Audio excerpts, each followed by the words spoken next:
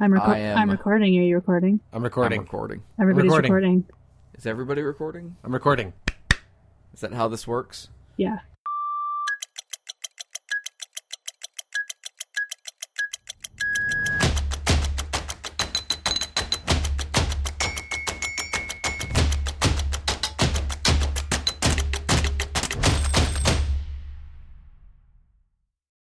This is Strategy Car, the show that's a road trip to a better web.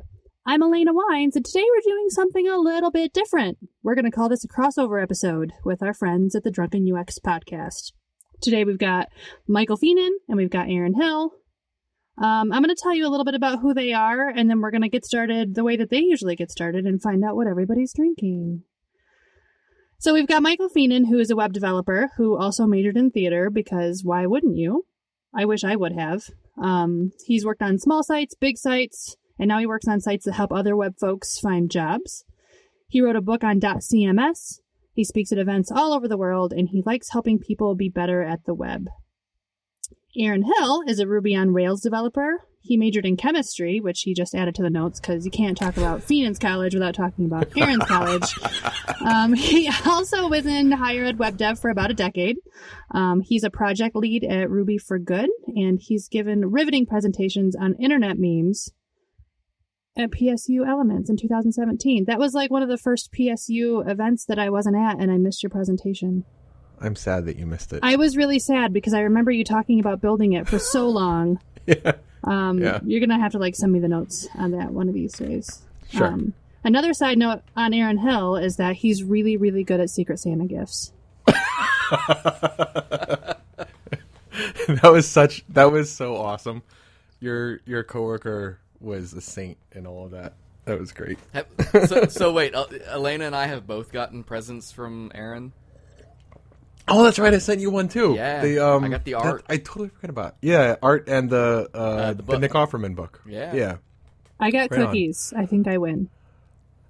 But they weren't just cookies though. No, so they were from your favorite cookie place. Yeah, so when I worked on campus, there was a pizza place in the food court that had these really good chocolate chip cookies. And if you got there the right time, they were warm. And I don't know, I must have gone on about these warm cookies at some point, because of course I did. And he not only got me the cookies, he got me an entire pizza box filled with the cookies. Mm-hmm. And they were delivered warm. I don't even know how you do that from however many states away. I'm in Michigan. I had to call them and pay over the phone, and then I got your coworker to go over and pick them up and deliver them. Yeah.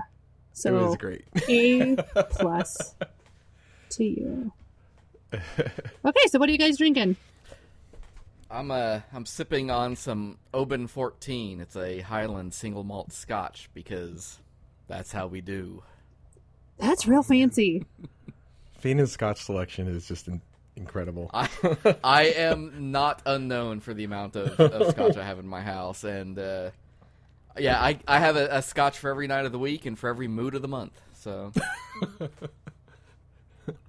I am celebrating the return of warm weather to upstate New York with a Tanqueray and tonic. It's a family drink. When my aunt passed away last year, her dying wish was for everyone at her wake to enjoy a gin and tonic. So, here's for you, Aunt Lou. Yeah, cheers to that. See, Elena calls this a crossover episode, but what she doesn't realize is we're really just going to take over for half an hour. I think that's great. Less work for me.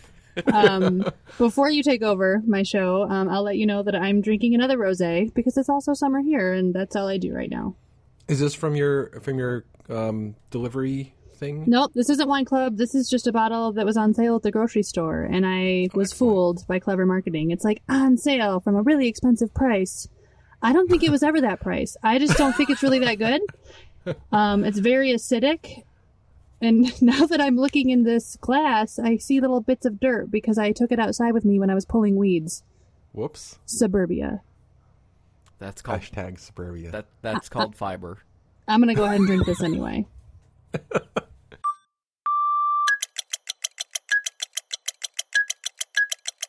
All right, well, since this is going to be your guys' show, the first question I've got for you, and then I'm going to let you go, is what is the Drunken UX podcast, and how did it become a thing? Also, why did it become a thing? I think Michael should answer this one. The why on that is the question everybody asks.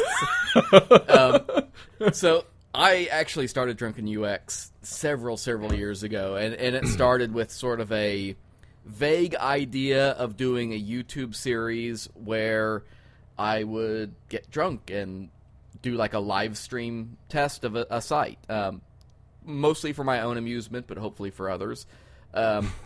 We got a preview episode out the door before I was like, the technology's just not there. The webcams weren't very good yet. It was hard to record a screen and yourself and do all this. And also, I didn't want to kill myself. I realized for it to be funny, I had to drink a lot. And I didn't want to drink that much that frequently. So I kind of shelved the idea. But I had the account. I had a Twitter account for it. I'd kind of set all that up. And every once in a while, like, Drunken UX would be sort of the alternate persona of myself if I was sitting at a computer doing something and drinking. And so he would be the guy who comes out and rants and yells at stuff. Towards the end of last year, we started talking, and I was talking with some other folks about wanting to get back into something. I wrote at a website called .eduguru for several years where we talked about web marketing, web development, and higher education. I love producing. I love creating things, and I have not had opportunity to do that lately. And so the idea sort of came out that was, why don't you do just a podcast version of the YouTube deal? And I thought about it. I'm like, well, that doesn't, it's neat, but it doesn't translate real well because there's a highly visual component to that. But could do just a podcast. And I got to talking to this guy on the other microphone here about it, and this idea of, Drunken UX is ultimately about our listeners' experience with us. We're the drunk ones. We drink. We talk about web stuff. We have some fun doing it. It's a very loose format kind of show. There are a lot of folks like Syntask and Shop Talk and these guys that they're all doing great shows that are very highbrow in terms of like what they tackle and the technology stuff and the tools. That's filled. Like that area I think is well covered. We're more like just the general talk show version. Not quite Jerry Springer, but definitely a little Maury Povich. You might be close.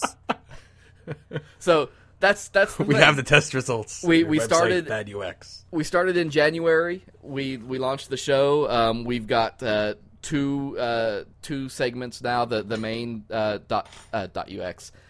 Drunken UX podcast segment, and then I do a weekly real-time overview segment that's just a news roundup kind of thing. It takes 10 minutes. It's just a quick little thing. We're also talking about a couple other possibilities that may get mixed in there soon. Should we mention it? I'm not going to mention it till I actually have an episode done and know that it's going to happen. Okay. But there are a couple ideas that we are going to maybe be adding to that. So the one we talked about is going to happen. I talked with the person. So. Okay, yeah, and I think that one's a definite. I think we are definitely good on one of the ideas. So yeah, this feels really vague but exciting. Question mark. It's designed to keep people listening. It should be pretty cool. I don't want. I'm with Michael. I don't want to talk about the thing before we have it. So. I think you'll see. Dangle that out there. You should. We'll probably have an announcement about it probably next month. Yeah. Okay. Well, in the meantime, if we're going to still talk about the show as it exists, Aaron, what? I'm trying not to say what were you thinking, but what were you thinking in a good way when you got approached about this idea? Like, what's in it for you? Why do you do what you do? Oh, it combines two of my favorite things, like being snarky and drinking. Like that's. Oh, and I guess technology too. I was gonna say like the internet. Yeah. No, it's good. Michael and I have we've never actually met in person, but we've known each other for almost 7 years now. And Twitter. And he was Twitter and Facebook. Miraculous. But he was floating that idea, and I was like, "Oh, that sounds like fun. Like I would be down with that." I think the biggest challenge we've had so far is keeping up with transcripts. The first like 4 or 5 episodes, like, you know, we would each grind out a day of like listening to the podcast and then fixing the machine transcribed version. But we've gotten very behind on that. So apologies to everyone. It's really hard. That and coming up with topics is tricky too. Sometimes they just kind of like pop out, but other times they're trickier. But overall, it's UX, right? Like assessing UX, talking about UX. Like I think that, well, I mean, UX is sort of at the core of everything where a user is going to interact with. Like, we don't talk about, we haven't at least talked specifically about things where the user is not an element. You know, like deep dives into server stuff or anything. We tend to focus on stuff where users are interacting with things, and so the UX is always going to be a component of that. So can you talk a little bit? I was just going to say what you're going to say, but also like tell me what UX means to you, because for whoever's listening, they might not know. What I'll throw out there is I admit readily that our nomenclature for the show is a little misleading because we aren't strictly a UX podcast. In our defense, though, we're drunk. We are drunk, and people have an experience with us. So that's kind of where I go with that. And I admit that I'm kind of crowbarring, you know, that idea a little bit into something that I already had. Because I liked the name. I think the moniker worked well, and I wanted to run with it. And we'll cover, you know, we have a scratch pad of ideas, and it's going to run the list from, you know, talking about how you implement Google Tag Manager to, you know, what the future of GDPR compliance looks like to web security and things like that. And we've got several interviews that are stacking up well into July at this point that, you know, those conversations will take on their own shape. But the user, I think, is always central to these discussions because whether that user is the developer who is using those build tools or the user of a website, you know, if you go back and listen to some of our prior episodes, like the restaurant episode and things like that. I was going to suggest that one. Yeah. That was a good one. It's, you know, it is very central to making designers and developers think about the things that users expect from these tools and stepping back and stepping away. You know, my career has been built behind a screen, but I would not be where I am and be as good at what I do if I didn't understand how important the people are, whether that's the people I work with, the people that I serve, or the people that use the things I build. And so user experience is a thing. It is a thing we have, and we get that, and it's grown out of, you know, other user-centered design concepts that aren't digital. You know, when you look at like Alan Cooper's books and things like that, that idea it's a philosophy, really. I mean, that's what it comes down to, and that's kind of how we approach it. We aren't trying. I'm not a UX expert. I don't claim to be, and I don't want people to think I am. Aaron doesn't look like a UX expert. I don't. So, you know, I think. Wait, what does a UX expert look like? You need more beard and less hair. I'm getting there, but. Okay. I still have a little too much hair on top. Yeah, I have the opposite of that. But we, as an industry, you know, we've started defining these areas, UI, UX, and subcategories within those things. And that's great, but it's okay to look at this very broadly and just sort of acknowledge that users are a thing. And that's kind of where we float. Like I say, very, you know, our approach is very casual, and I think there are a lot of web developers that benefit from not having that sort of hyper-focused look at the field. Yeah, I don't know if you were looking for like an academic discussion of UX topics, like that's not what our podcast is. No, not at all. Really, I wanted to know what it means to you. Because I mean, it can be so many things, and the way that it goes with the other segments of what the web is, I mean, it's all the lines are blurring. Well, I think that we offer good value in the content that we produce, whether or not it's by the book, so to speak. Well, and I want to encourage people to think about one thing that I get really tired of, and I see this with developers a lot, but I'm starting to see it in other parts of our field, particularly in the user experience realm. If you follow, enough of like UIE and Jared Spool and those guys, Don Norman, his stuff, and many of the other, the firms and people out there that are trying to make names for themselves, there's a growing amount of infighting. And there's a lot of argument happening, not discussion, but just argument happening over, base components of user experience and what user experience means and what users want and expect, or what a persona is supposed to look like, or what, what a conversion should be measured as. And people seem to think that there are absolute rights and wrongs to these questions, and there just aren't. There are only users and experiences, and this understanding that what may work for you doesn't work for other places. And it has to do with how you implement stuff, how you build stuff, who you talk to, how you self-select. There are a million factors that come into play with that stuff, and it's not about getting something right or wrong. It's about, do you learn things, and do you adjust accordingly based on that? And do you learn those things absent as much prejudice and bias as you can? Don't hold people's hands toward the goal. Let them figure it out, and then draw, your hypothesis out of that. And that's something I think and we've already done it. It's okay for people to make a mistake or to say something wrong. That's not a big deal. I think that that's something we've covered in a bunch of the episodes, including the restaurants one. And that's that, whatever, or the e-commerce one too, or there being a topic there. Yeah. Whatever, there's no absolutes here. Well, I mean, maybe there are a couple absolutes, but broadly speaking, though, the correct UX decision is the one that's correct for your audience, for your website or web application or mobile app or whatever, storefront. It's whatever. If you have if your audience is all older people, for example, elderly people may be signing up for something that elderly people like. I don't know. Sorry.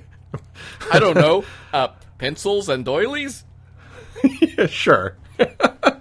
But if it's a specific demographic, then the traditional, like the broad spectrum UX principles may do okay, but they're not going to be as good as something that's more targeted for that demographic specifically. And the only way to know that it's working is to do audience research, and then to do like metrics that you can measure, and then actually see what works. And I think the process of finding a suitable UX for your audience is doing good UX. And I don't think it's necessarily like a bullet list of like, I did all these things, I have a good UX. I don't think it's that simple. I think you really have to do the legwork and have a good process. So with all of that said, if you're looking at it as more of a philosophy and there's not like a one right way to do it, do you think there's anything consistently that people should keep in mind as they're approaching these kinds of decisions and design choices and projects? Like, how do you approach a new project or approach a new product wanting to do your best to make sure that the UX is what it should be? Are there questions you should keep in mind or things that you should consider?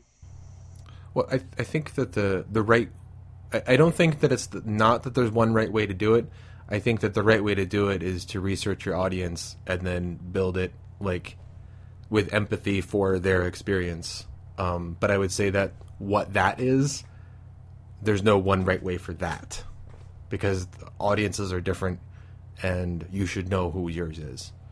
And you should always be, talking to these people and testing them, even if you're at, a small organization where maybe you're the only web person, working at a company of 20 people or something like that.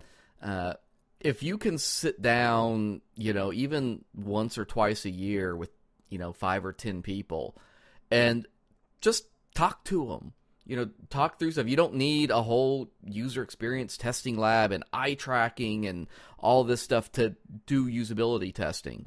Yeah. a usability test can be as simple as sitting down with a box of pizza and asking how, folks feel about your website.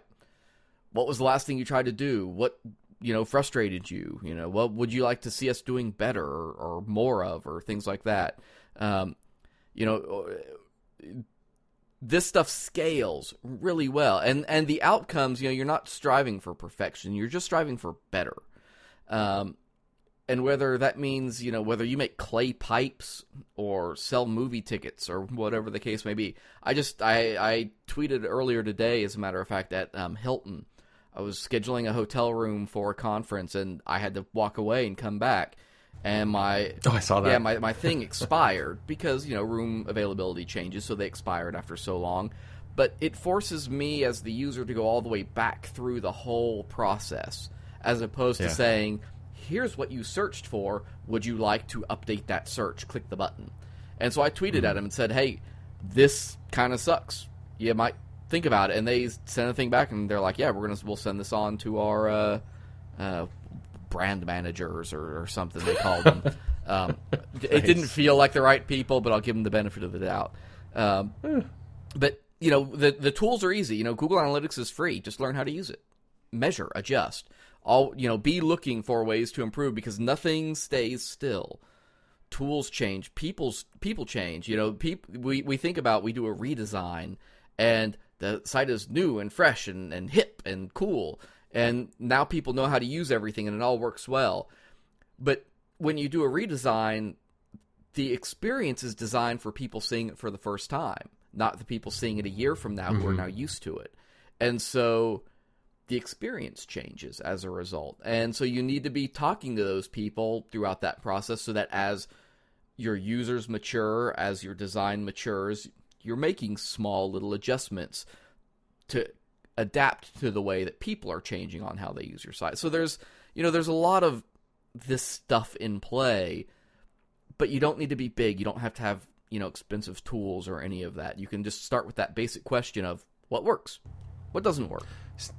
Steve Krug's Don't Make Me Think is a reference that we mention frequently on our show, and I think that if you haven't had a chance to read that book, it's a really easy read, and it's great, and it covers a lot of those fundamentals, and he has a whole chapter about doing UX testing on a shoestring budget, like literally tens of dollars instead of thousands, and you can get what do you say, like 85% or something of the issues addressed with like 5 people. If you can get 5 people to do usability testing with your site, you can get like 80 or 85% of the issues.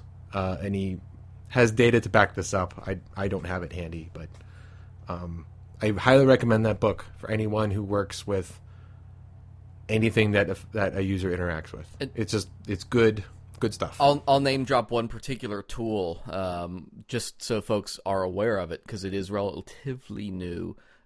Google Optimize is out now. That gives you A/B testing free.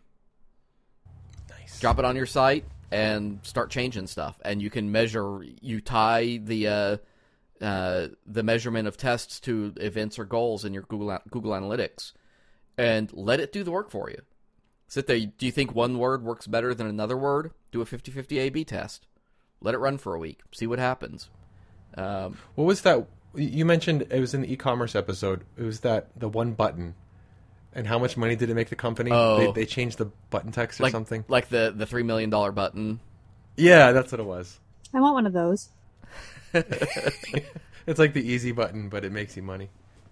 Or I'm sorry, it was the $300 million button. Yeah, yes. I'll take one of those too. Yeah, that was that article. UIE had put it out. I don't think they named the company that this was for, but I have to imagine it was Amazon or Walmart. I mean, $300 million is a crap ton of revenue, and there's only a few folks that are pushing that. But yeah, they made it was a change to the language on the button. They changed the wording on the button, and were able to increase. It was an incredibly modest, like sub 1% or something conversion rate bump. But I mean, it's one of those things. It's that scale, though. Yeah, it's the economies of scale type thing. It's like that JavaScript argument that was it BuzzFeed brought up when they found out that 13 million users didn't have JavaScript running. Super tiny percentage of their overall traffic, but it's still 13 million users. So, yeah, scale is a funny thing in the web. So, what have you learned since you started this show? Transcripts take forever. Yeah, he's not wrong. Good ones, especially. I've learned.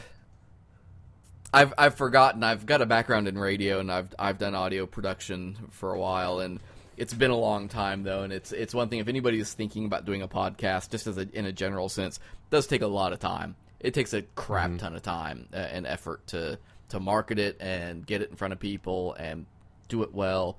But I think on a more basic sense, like this show has made me a better developer, because I'm constantly now thinking about, whether it's the topics that we're working on for shows, or even, Real-Time Overview has increased how much attention I pay to web news tenfold. And I'm constantly now just in conversation with my coworkers, dropping articles that turn out to be relevant to something that we're talking about, because I'm going through all these articles to see which ones we're going to feature for Real-Time Overview. And it reminds me, I've slipped a little. I don't read as much as I used to, and that's, not to my benefit. But I enjoy the hell out of that. And there's so much to learn that doesn't take a lot of time. And I think that's really incredibly important. I think it's one reason why Real-Time Overview, when we launched that segment, short 10-minute segment, takes me 30 minutes to put it together.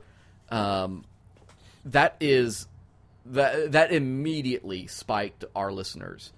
And we get really consistent, good numbers, especially like on launch day for it. And I think there is a lot of interest in that sort of, give us just some information real fast and let us, bite down on it, and we'll go, click through on the link if we want to.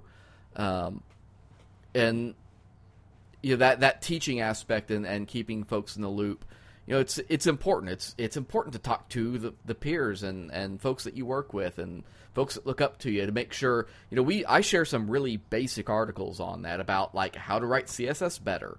And I know that, nobody that I work with it would benefit from that, but I want them to hear that and then share that with, an 18-year-old cousin that's looking at getting into college and wants to do graphic design, because those people still need that information. They still need to learn that. I think that we did a whole episode about, how we got started, and then how also other new people could get into the biz.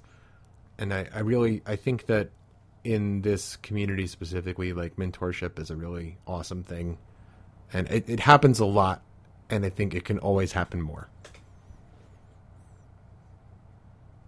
The next question I had for you was what's next for you guys, but based on earlier conversation, I feel like you're not going to tell me. We have a couple ideas. Yeah, we've got a couple ideas. We mentioned we have one segment that is almost a definite that people can look for next month. Yeah. We'll do an announcement about it and all that. There's a second segment that's kind of getting kicked around. It's in a much less baked state, so I don't know, how soon that may be coming, or if it'll land.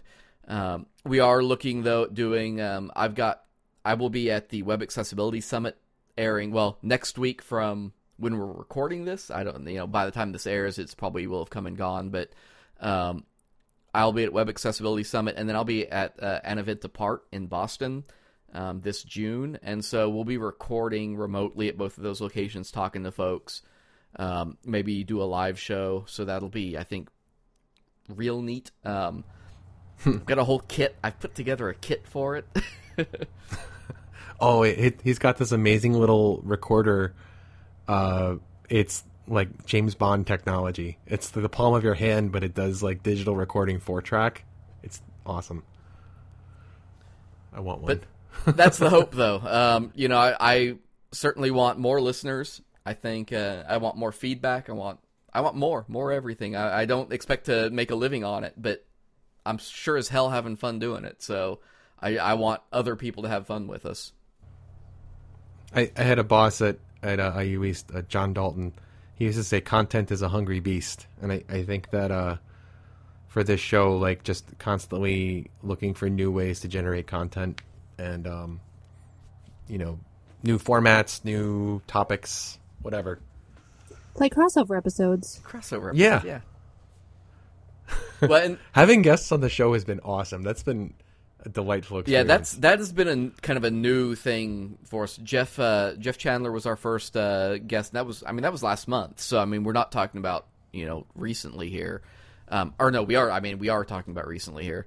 Yeah. But we've kind of gone to this idea of we do 2 shows a month. Let's have one of those shows include a guest, and it very much changes the dynamic of the show a little bit and gives us another brain, because as we've stated, we know what we know, but we are by no means authoritative across the board or anything like that. So this being able to pull in these other folks who will come in and talk with us is great fun, especially when they come on and drink with us. Folks like you. That's great. So, if people want to find you, where do they find you? I'm going to interject first and say, if they're going to start listening to your show for the first time, they should start with episode 10. Yep, episode 10. Episode 10 was our best episode ever. What was the name of that episode? That's Little Red Strategy Car. I have no idea why, but I've done this thing where I'm doing like music puns as our titles. It made me so happy, and I didn't even realize it was a music pun at first. It just, once in a while I use that little red emoji car. Right. And I was like, they knew about the emoji that We can pretend. Yes, that's exactly what it was. That was what we totally planned it out. Yeah. Did you know that on Instagram now you can use emojis and hashtags? I barely understand Instagram. I have an account now, so I'm figuring it out. I was messing around yesterday, and I did hashtag, and I made a little goat. And it came up with all these other results. You can click it. I think I heard you can use emoji in domain names now, can't you? No. I don't want that to be true. I know you can use them. Aaron Patterson at a RailsConf, he demoed you can use emoji in Rails routes. He showed one with the heart emoji. How do you feel about that? Meh. Just your scientists what's the line? Your scientists were so interested in if they could, they didn't stop to think if they should. If they should. Yeah, that's about right. Now, folks can jump into the podcast anywhere, though. Everything is episodic. Nothing is serialized or anything like that. Well, I shouldn't say that. We do have a 2-part higher episode, but we do a lot of callbacks too. Yeah, but that should just incentivize you to listen to the other episodes. Real-time overview is every week. Drunken UX is every other Monday. So if you're just looking for us, you can run by our website at drunkenux.com. We're on Facebook and Twitter, same thing, Drunken UX. And Slack.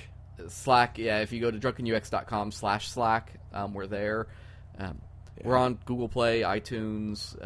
I think we're on Spotify. I think we're on Podcaster or whatever it's called, Podcast Hub.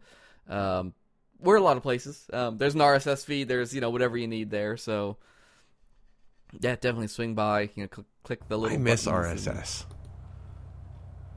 You miss it? Did it go away? It's not as nearly as popular as it used to be, or widely used, or widely consumed.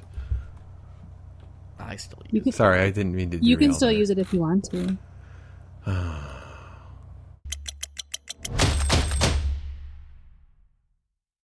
right, guys. Well, that's all I've got for you. Do you have anything else for me? Thanks. Thank you. We appreciate you taking the time to have us on and letting us chit-chat with you and shamelessly plug our own show a little bit, and it's a good time. Shameless. Have fun, everybody. We hope you enjoyed it. Let us know. Tweet us at DrunkenUX. At DrunkenUX. And hashtag Strategy Car. Yeah, this has been Strategy Car. Well, you can get future episodes of Strategy Car wherever you get your podcasts, and in the meantime, you can add to the conversation anytime at strategycar.com. Boom. Ding.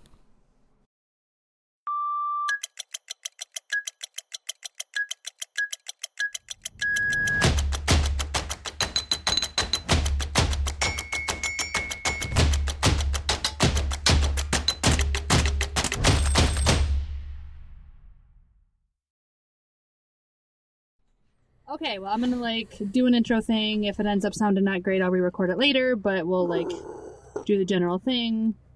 Feenan will make a noise like that? Was that Feenan? That's Awesome. all, Aaron. Don't look at me. I didn't have your video. We'll do that stuff. Yup. And then... Here, I'm gonna pull this in a separate window so I can see your faces. Because now I don't trust you. Faces!